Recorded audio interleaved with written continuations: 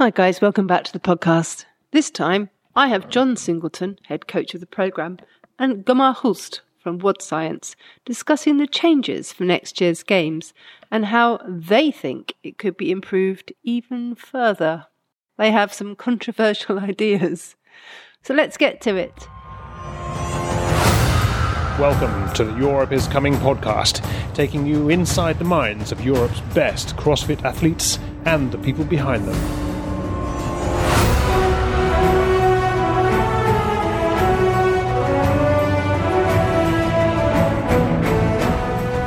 It is Monday, in middle of October now, and so just a couple of weeks ago, Gomar Hulst from WOD Science was playing golf with you, John Singleton, head coach of the programme, and now that conversation that you had at a golf course, we're going to continue it on the Europe is Coming podcast. Welcome, guys, to the show. Thank you. Thank you. We're Vicky and I are actually sitting next to each other. You know, I think this is the first. It's a whole new concept. We've done this once before. Didn't I I went to a room downstairs. That was when we talked to Justin Berg. Yeah. Yeah, because I was in a room downstairs in the same building. Yeah. So here we are. We're going to have a roundtable discussion about our perspectives on the recent developments from CrossFit HQ, about the games and all of the information that's coming out at the moment. Who wants to start? Gomar's the best golfer, so I feel it's only right that he has the honours. Yeah, no, we were just discussing a little bit the recent changes. Actually, this discussion was before the recent changes, correct, John? This is the interesting thing, is that actually probably 2 weeks before they announced, Gomar and I were like, we're sitting down. And honestly, I think like most people do in the CrossFit world, discuss like, they're kind of interesting discussions. If we were to organise the sport and lay out the season, how would we do that? Mm-hmm. And that was kind of like how the discussion started. Yes, it could be an interesting perspective because John, of course, has a lot of skin in the game because he's the coach of some elite athletes. And I'm more a neutral voice, I would say. I have nothing to do with CrossFit or anything with the corporation.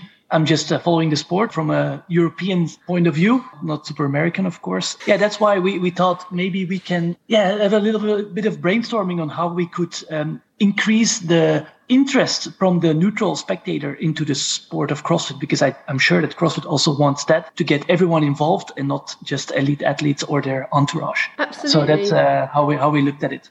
I want to say that it's a very low on spectators. If you don't do CrossFit yourself, you're very unlikely to go and watch it.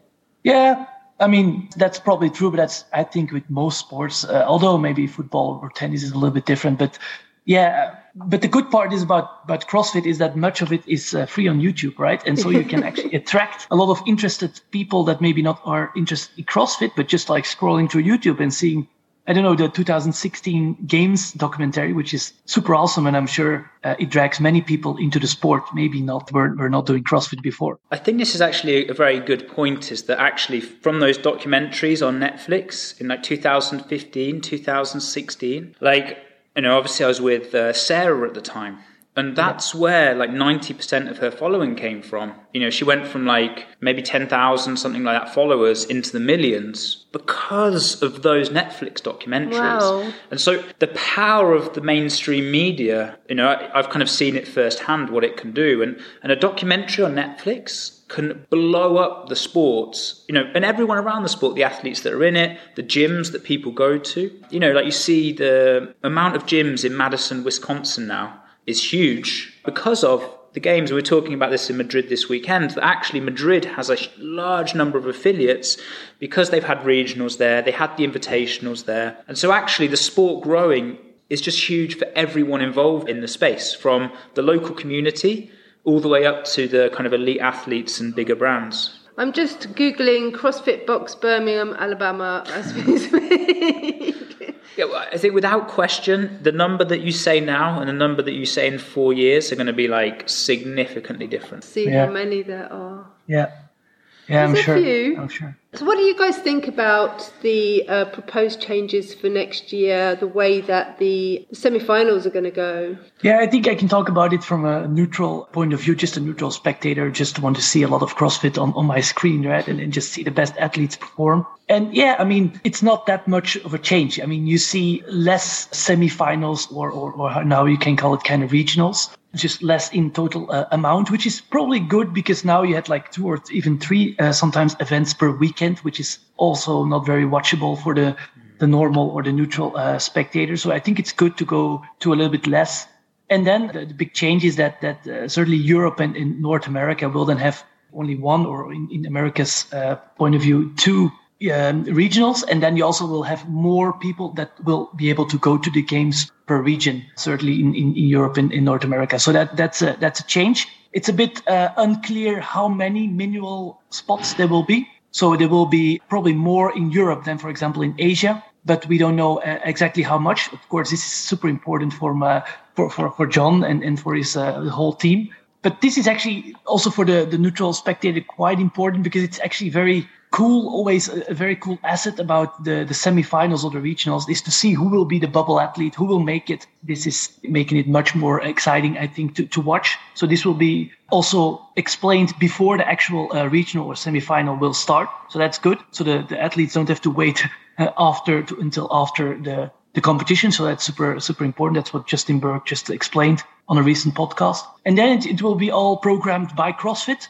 So to have a little bit more even programming, I think that's a good thing. For the neutral spectator, I don't think it's too important, but I'm sure for the athletes and for the coaches, I'm very sure it's a bit more even, a bit more standardized. And maybe we can talk about this later, can also then benefit into a more overall ranking system because you'll have the same workouts throughout the whole globe. I don't know if John looks at it from a coaching perspective. Yeah, so I think it's really important to highlight some of the positives. One huge positive for me is that CrossFit are programming all the way through the season, and that's reflected by the athletes. It means that it's done by a central body, and the event organisers, we're still in a very small space. And so the event organisers often have ties with certain athletes, with certain groups. And we even had, at some point, like sanctioned events that qualified people to the games being programmed by other training programs. And obviously, it just leaves room for a huge bias. So the fact that CrossFit have everything in-house, programming-wise, I think is really important. I think that the significance of Europe coming together, one, it creates an epic event in Europe. I really think that the European semi-final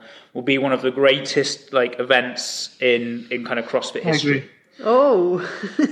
And then I also think that it took away, because you've got to remember that what would happen is, in this previous system, the athletes would all qualify from Europe and then just get randomly divided. And there was no real transparency as to why one athlete would go to, say, strength and depth and one athlete would go to lowlands. Whereas now you don't have that. Everyone competing in the region goes to the same place to go through. So it's a lot more logical process.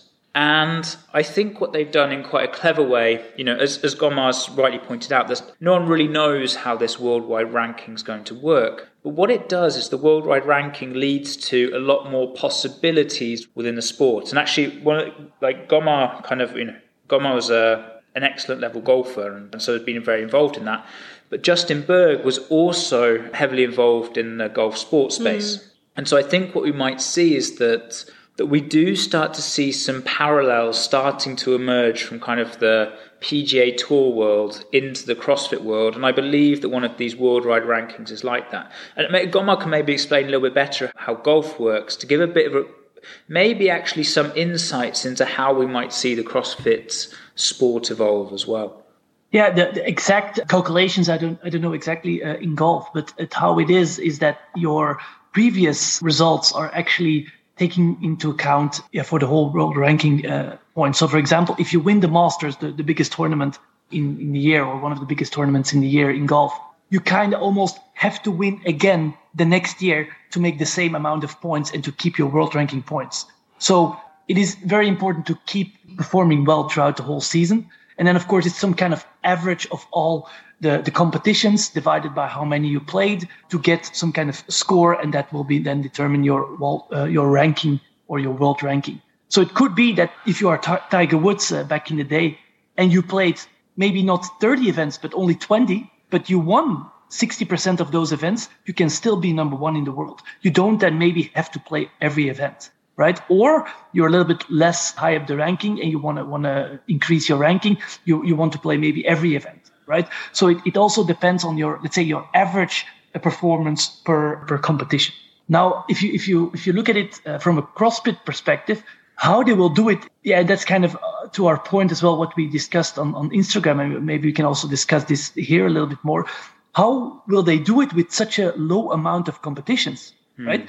Meaning you have the open, yeah, it's not very standardized, I would say. I mean, some people, for example, whatever, they train or they compete at altitude. I think the thing is, an online competition is just, it's not standardized. There's no way, shape or form you can standardize an online competition. And if you listen close to what Justin Berg said, he said also that you can only account the actual live competition. So that's good. So then you would only have the games and the semis, correct? And maybe the Dubai championships or maybe the Madrid, but I mean, that's not really said much about some other competitions, but there's not that much like live competitions where the absolute best competitions, also Rogue, of course, absolute best athletes see each other or compete against each other.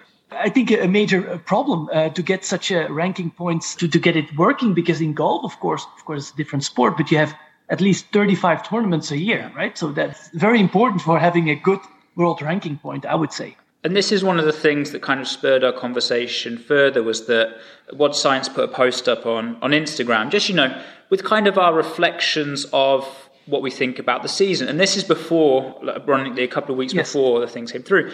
And the feedback was really, I'd say, kind of dismissive and negative. And I think that, obviously, like, maybe people hadn't understood the background of what we were speaking about. But one of the things was, it's not forcing athletes to go to all these competitions.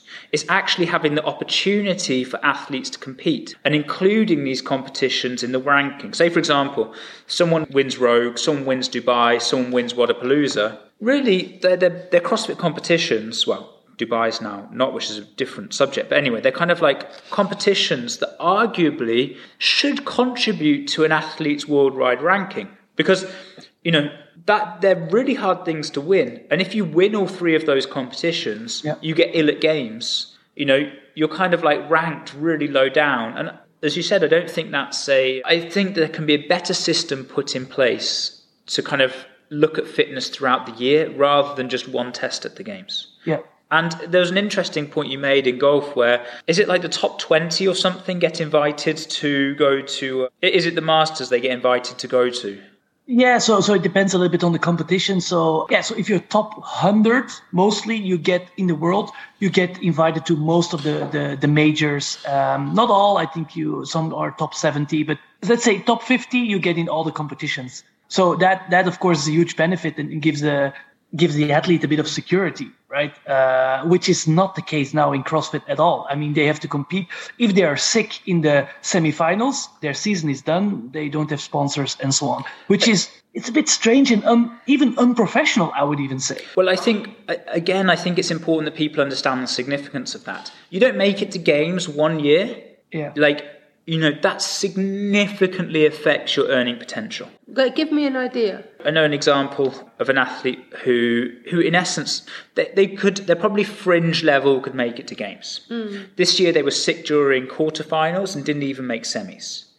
Basically, they lost every sponsor that they had this year. They couldn't re-sign any because they were like, well, you don't give us any exposure through to the games.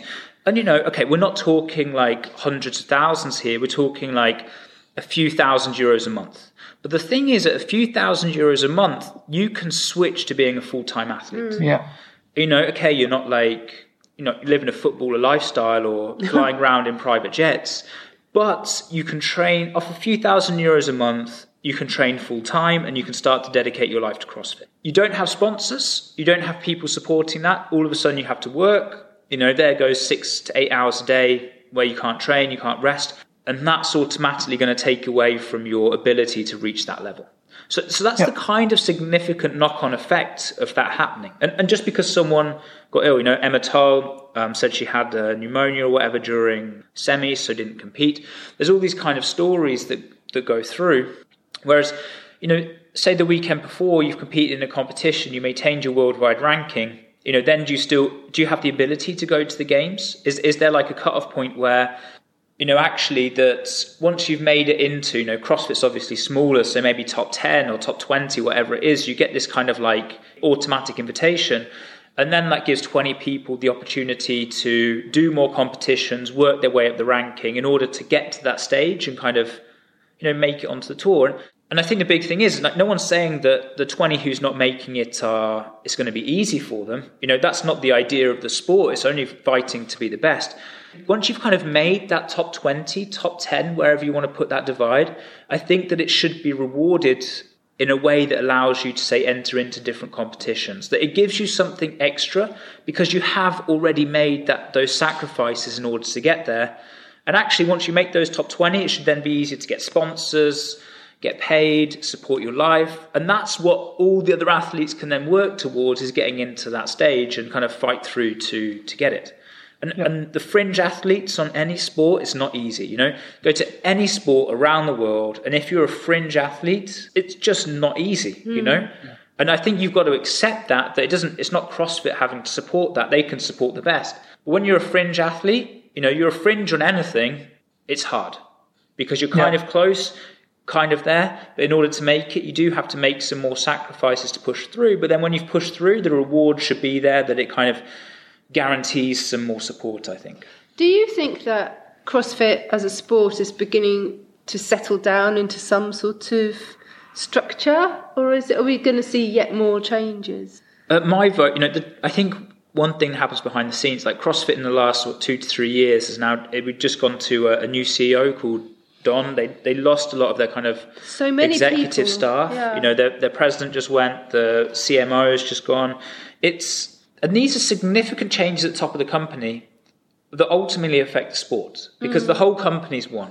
So if the direction of the CEO goes, okay, we don't care about the sport, we want to push the community side, well, obviously that has an impact on the sport. And so I think it can sometimes take a bit of time to trickle down and get that transparency. And obviously CrossFit is more than just the sport. This is the hard thing. They have to work with affiliates, they have to work with the community, they have to work with so many aspects, level ones, all the online things. And then also you have this sport, which is huge as well. So you've got a lot of kind of spinning plates to manage. And that's going to be interesting to see because we haven't necessarily seen what the overall intention with the sport is over the next 5 to 10 years. Okay, we've got a plan for next season where we still don't have all the stuff. But actually, Birmingham, Alabama's not being confirmed by CrossFit. They've not confirmed like a 5-year plan for the sport. And I think that would be nice, not just going, okay, this season, this is what we're doing. Actually going, guys, let's have a bit more perspective. Let's go 5 years.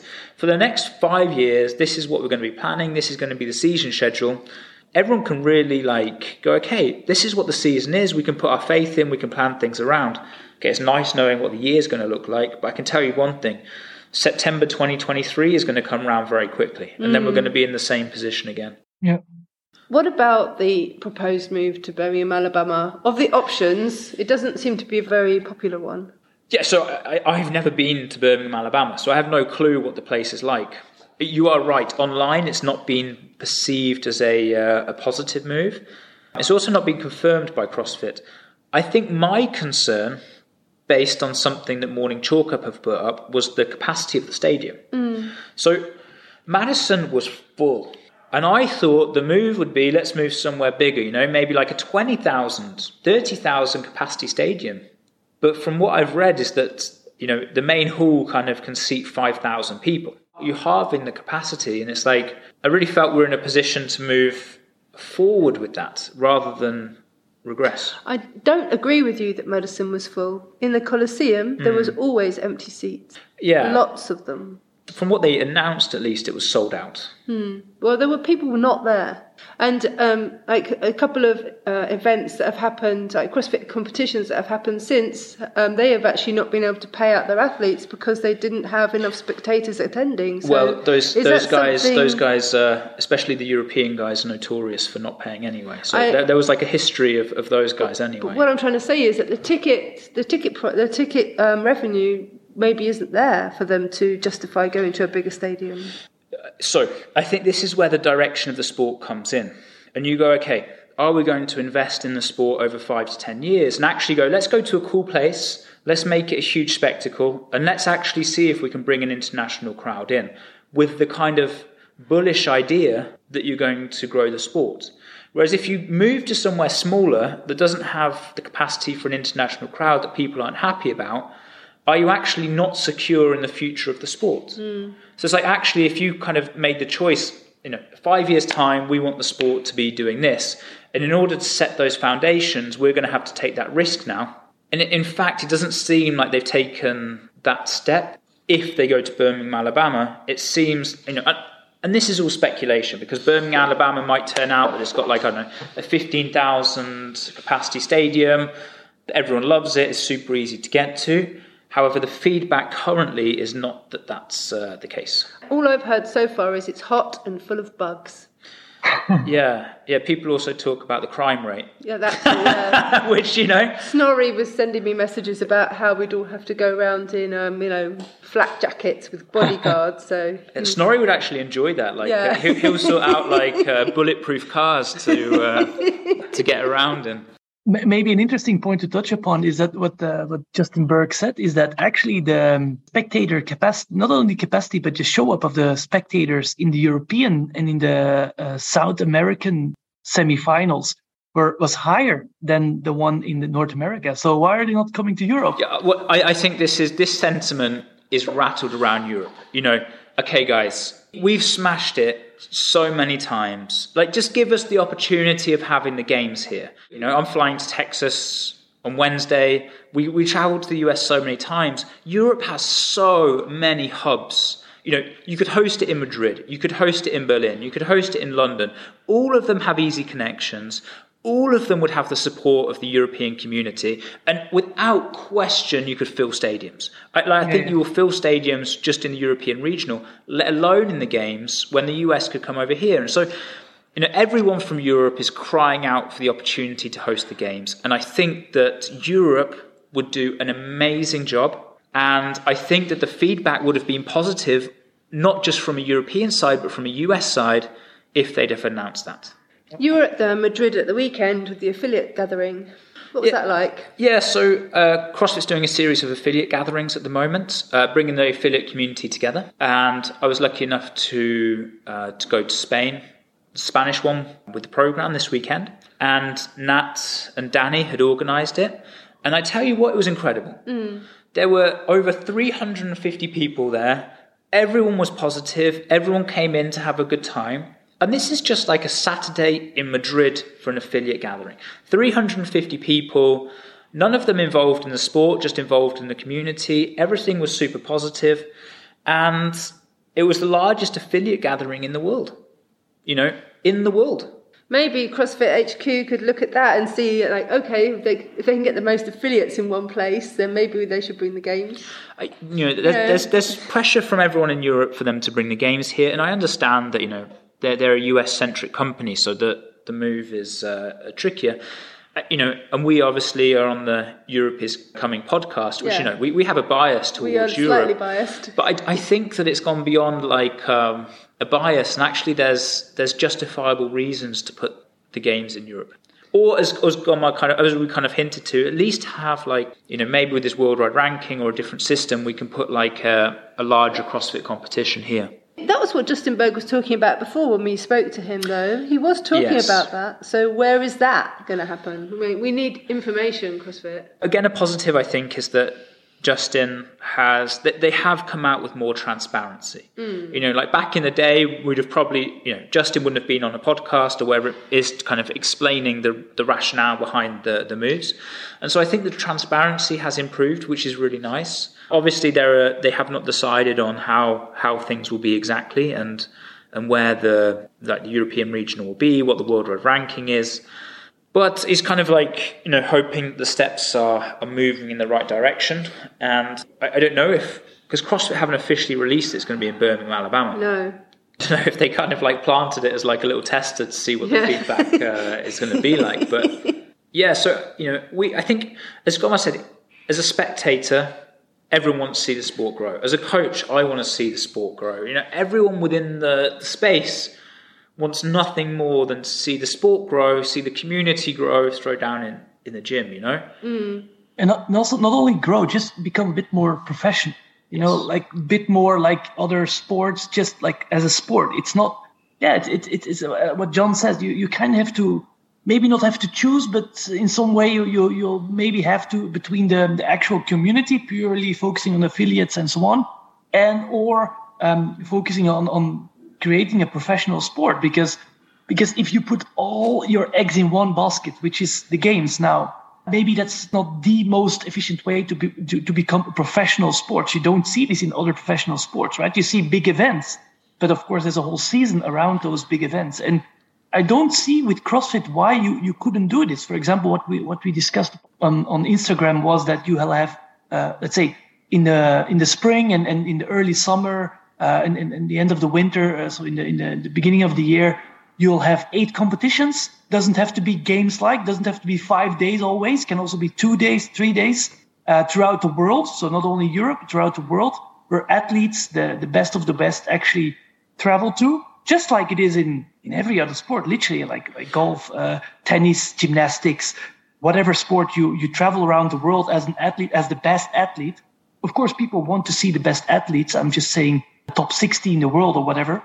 And then you can make quite easily a ranking system. And secondly, important, that's also a big discussion point, you can easily test for performance enhancing drugs throughout those seasons, right? It's much more easy to do this than in the setting how it is now. That's just a quick side thought. And then you still make the games as the major of CrossFit easily. And you can even have in between maybe a bit bigger events such as Wodapalooza doesn't have to like go away. You can still have 3-day events, 2-day events, maybe even a 1-day event. That's maybe not very good, but you can have multiple events within a relatively short period.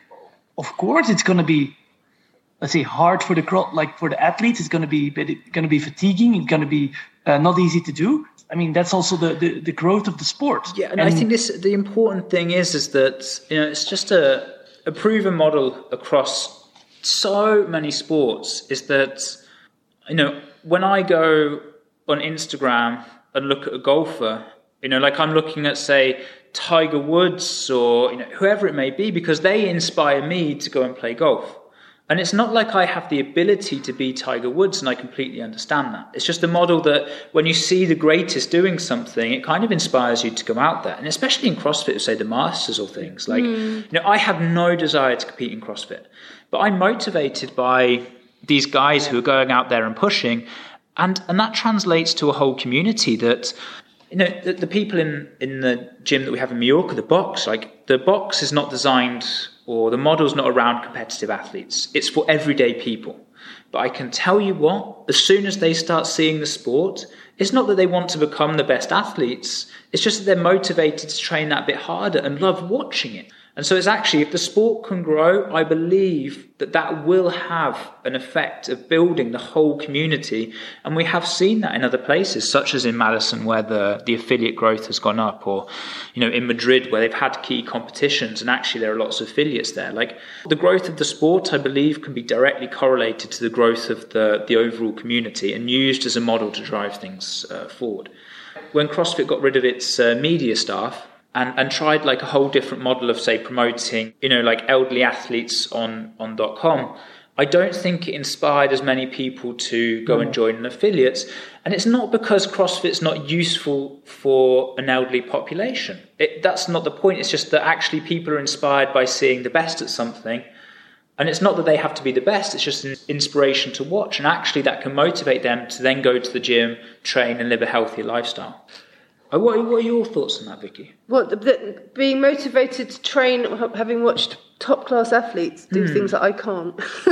Yeah. When I first started to do CrossFit, I didn't know there was a sport of CrossFit. I just knew that I needed to get fit and lose weight. It wasn't until after I'd started going to the gym regularly that it was introduced to me. And as soon as I saw it, I was obsessed with it. And I still am really fascinated by the sport and by the athletes, by everybody who is part of that world. And I'm proud to be a tiny bit of that world and to be connected to those people. For example, if I'm stood next to a professional athlete in the gym, I am extremely intimidated by the idea of them lifting at the same time I am, for example. So it's one thing to watch it and be inspired and feel, okay, I'm going to go to the gym and I'm going to get better at pull-ups, but it's another thing to be stood next to them. Yeah. So I think it's, as a spectator, as a fan, you're sort of disconnected from the athletes in that way. When you're actually within the circle, it's a little bit different. But Yes. I've got to say that I'm still always incredibly impressed by things like Jacqueline's sandbag lift, for example, you know. It's like I feel like a 50 kilo sandbag is pretty heavy, thanks for asking. And you see her lifting more than twice that. And you can relate to what that person is doing because you've had some experience of it. My husband always says that at the Olympics they should put in the running races they should have Usain Bolt in one lane and then a regular person next to them, so you can actually see how a regular person how long it would take them to run. So from that point of view, being able to participate in the same workouts that they're doing, for example at the Open, you can have your respect grows for them. That's the bit that I'm interested in. I think this ties very well to what we were also been criticizing upon on our Instagram post, is that one of the things we said, I mean we brainstormed, we have nothing to say here, but at least we can think about it, is that the Open for an elite athlete, so I'm looking from an elite athlete and a coach perspective now, is not very useful. Meaning now 10% goes through, everyone goes through if you're half a decent athlete. From a professional sport, so from a sport perspective, the Open is not very useful to get the sport to a high level, right? Yes, it is for the people who participate and to see if they do the same workouts as an elite athlete and then compare the scores. But if you want to make the whole thing more professional, and depending on what the goal of CrossFit is, I don't think you need that kind of big chunk out of the season just to let the elite athletes have some fun in the Open. I don't know what John thinks about this. But I don't think it's just about the athlete, the elites having fun in the Open. That's the bit where everybody is together. And that's the bit where I can compare myself against Jack or Solar or whoever. That's the bit where I am participating as a normal Of course, person. but you also have no golf tournament or tennis tournament where that's the case. It doesn't have to happen. Also, secondly, in the quarterfinals and the semifinals, you can still do similar workouts in the affiliates as elite athletes have done, and then can still compare the scores, right? So if you're really into those things, you could. Do you think that there's actually a lot of people who gonna compare their scores to the top of the top when they compete in the Open? I think they just compete within friends. I think one thing that's interesting, I think that you kind of, I see the both sides on this, that actually... Yeah, me too, of course. Gomar's completely right that it's, for an elite athlete, the Open is irrelevant. However, for the population of CrossFit, it's really nice to see. And really, using the elite athletes in the Open is a marketing tool for CrossFit to promote the Open. Exactly. And arguably then, should athletes, say when they get their worldwide ranking of a certain number, get some kind of commission or reward for competing in the Open and showing and helping people. And so that's maybe a way that CrossFit can kind of give back to the elite athletes, because really it acts as a marketing tool for the sport, for the community, and actually that could kind of create a reciprocal relationship, because the Open as such, as you say, for an elite athlete, there's no question that they're the top 10% in the world. I don't think anyone's going to debate that. But actually, it's really beneficial for CrossFit, the community, and therefore could CrossFit give back to the athletes in some way? This is kind of like bigger picture stuff, but really it's a marketing tool to promote the Open, having the announcements and whatnot, and therefore could you give something back to the athletes in that regard? Yeah, it's also my view. What I just explained was actually very negatively perceived. Like everyone said exactly what you said, Vicky, that they want to compete with the elites.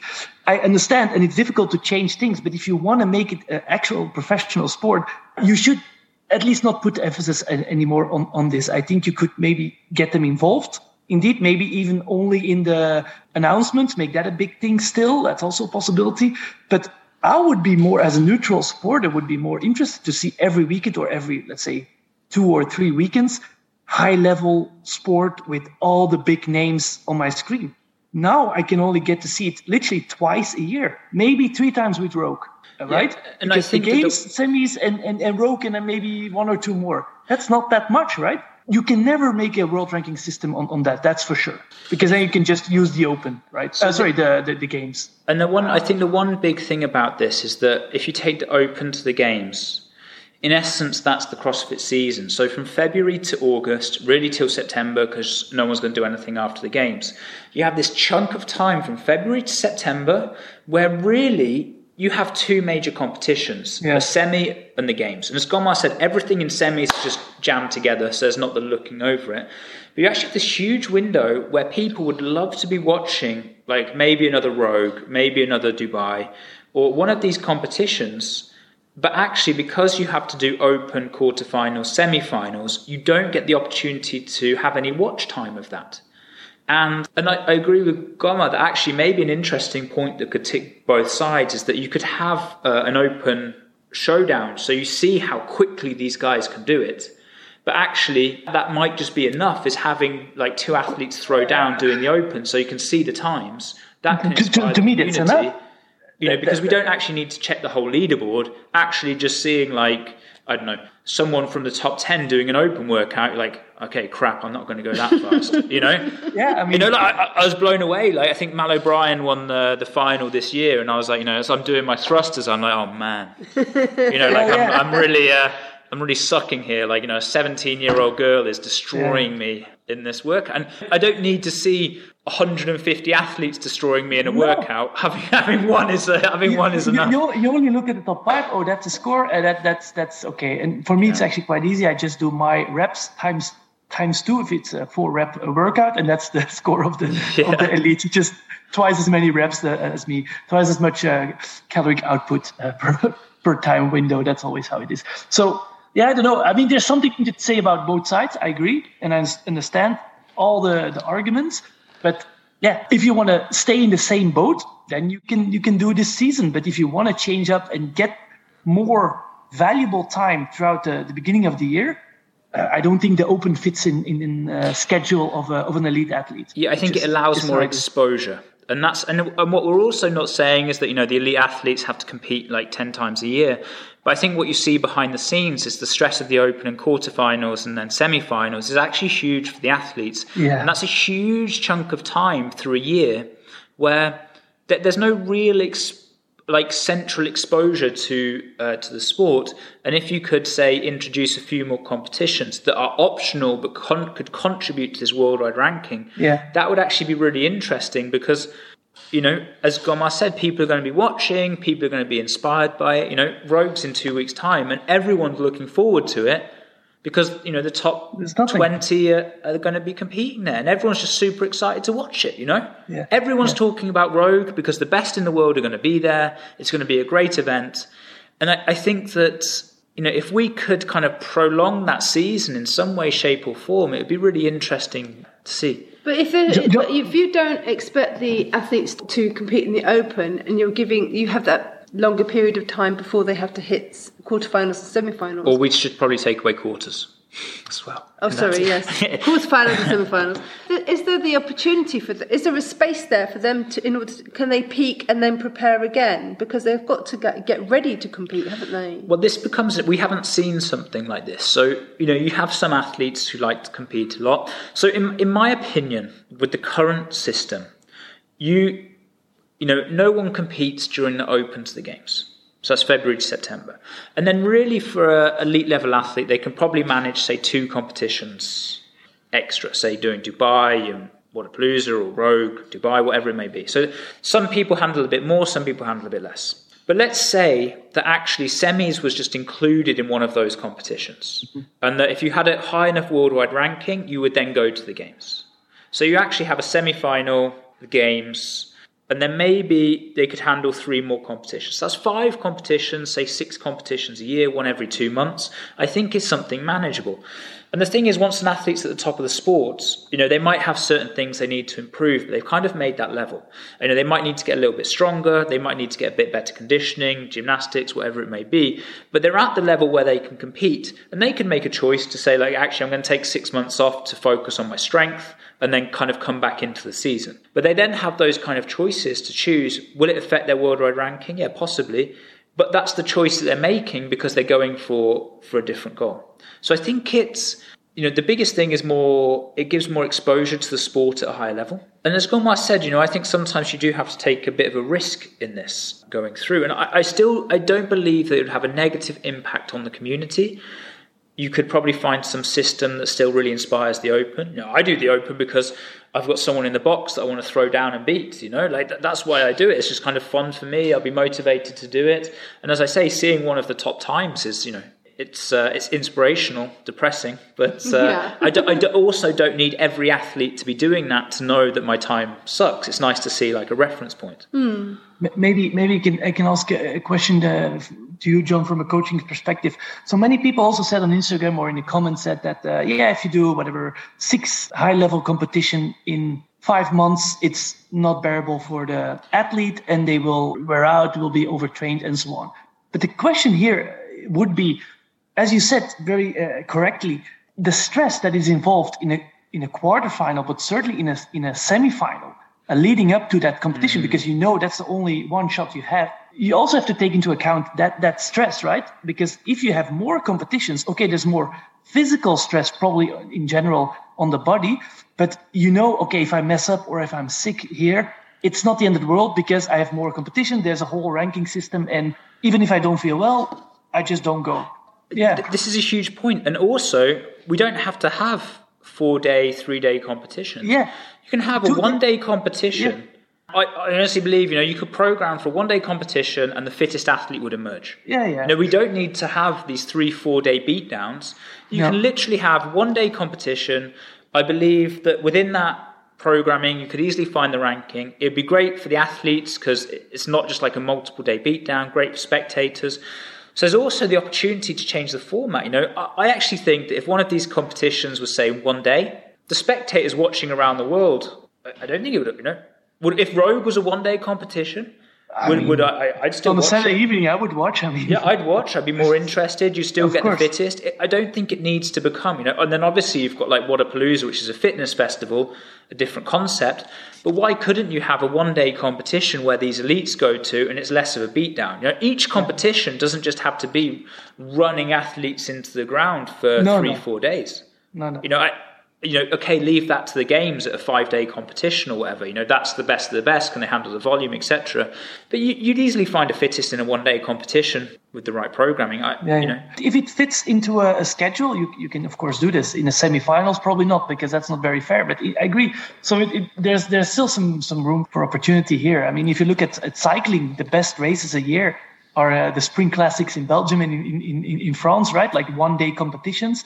You don't have to have the Tour de France to have a good cycling race on television. That's a contentious thing to say. I mean, it's true. It's true.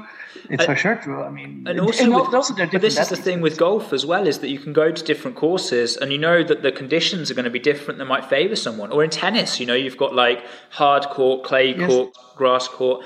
And the competitions can also reflect that. A 1-day competition, you might have an athlete that really exceeds at these, can gain the ranking. Okay, and then another athlete exceeds with more volume at a 3-day comp. I don't think that's a negative thing because, as you say, you've still got the games as the pinnacle of this competition. But actually, you can still contribute, get points these 1-day at these 3-day comps, whatever it may be. And I think that actually just more eyes on the sport start to emerge. Yeah.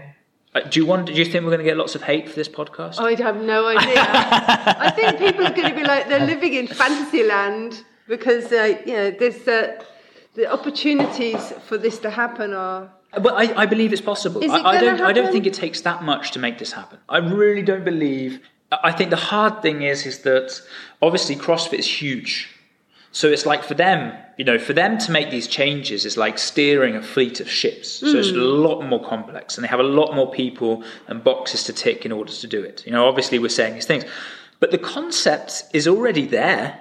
Yeah, you just have to program the competitions in the beginning of the year a little bit more dense and find out 3 or 4 more 2 1-day competitions. People who want to organize this, I'm sure you can find We're this. also forgetting that in 2019, CrossFit completely changed the games. Off when they changed the date of the Open. It's not like they can't do these changes. It's just obviously it's a nervous decision to make.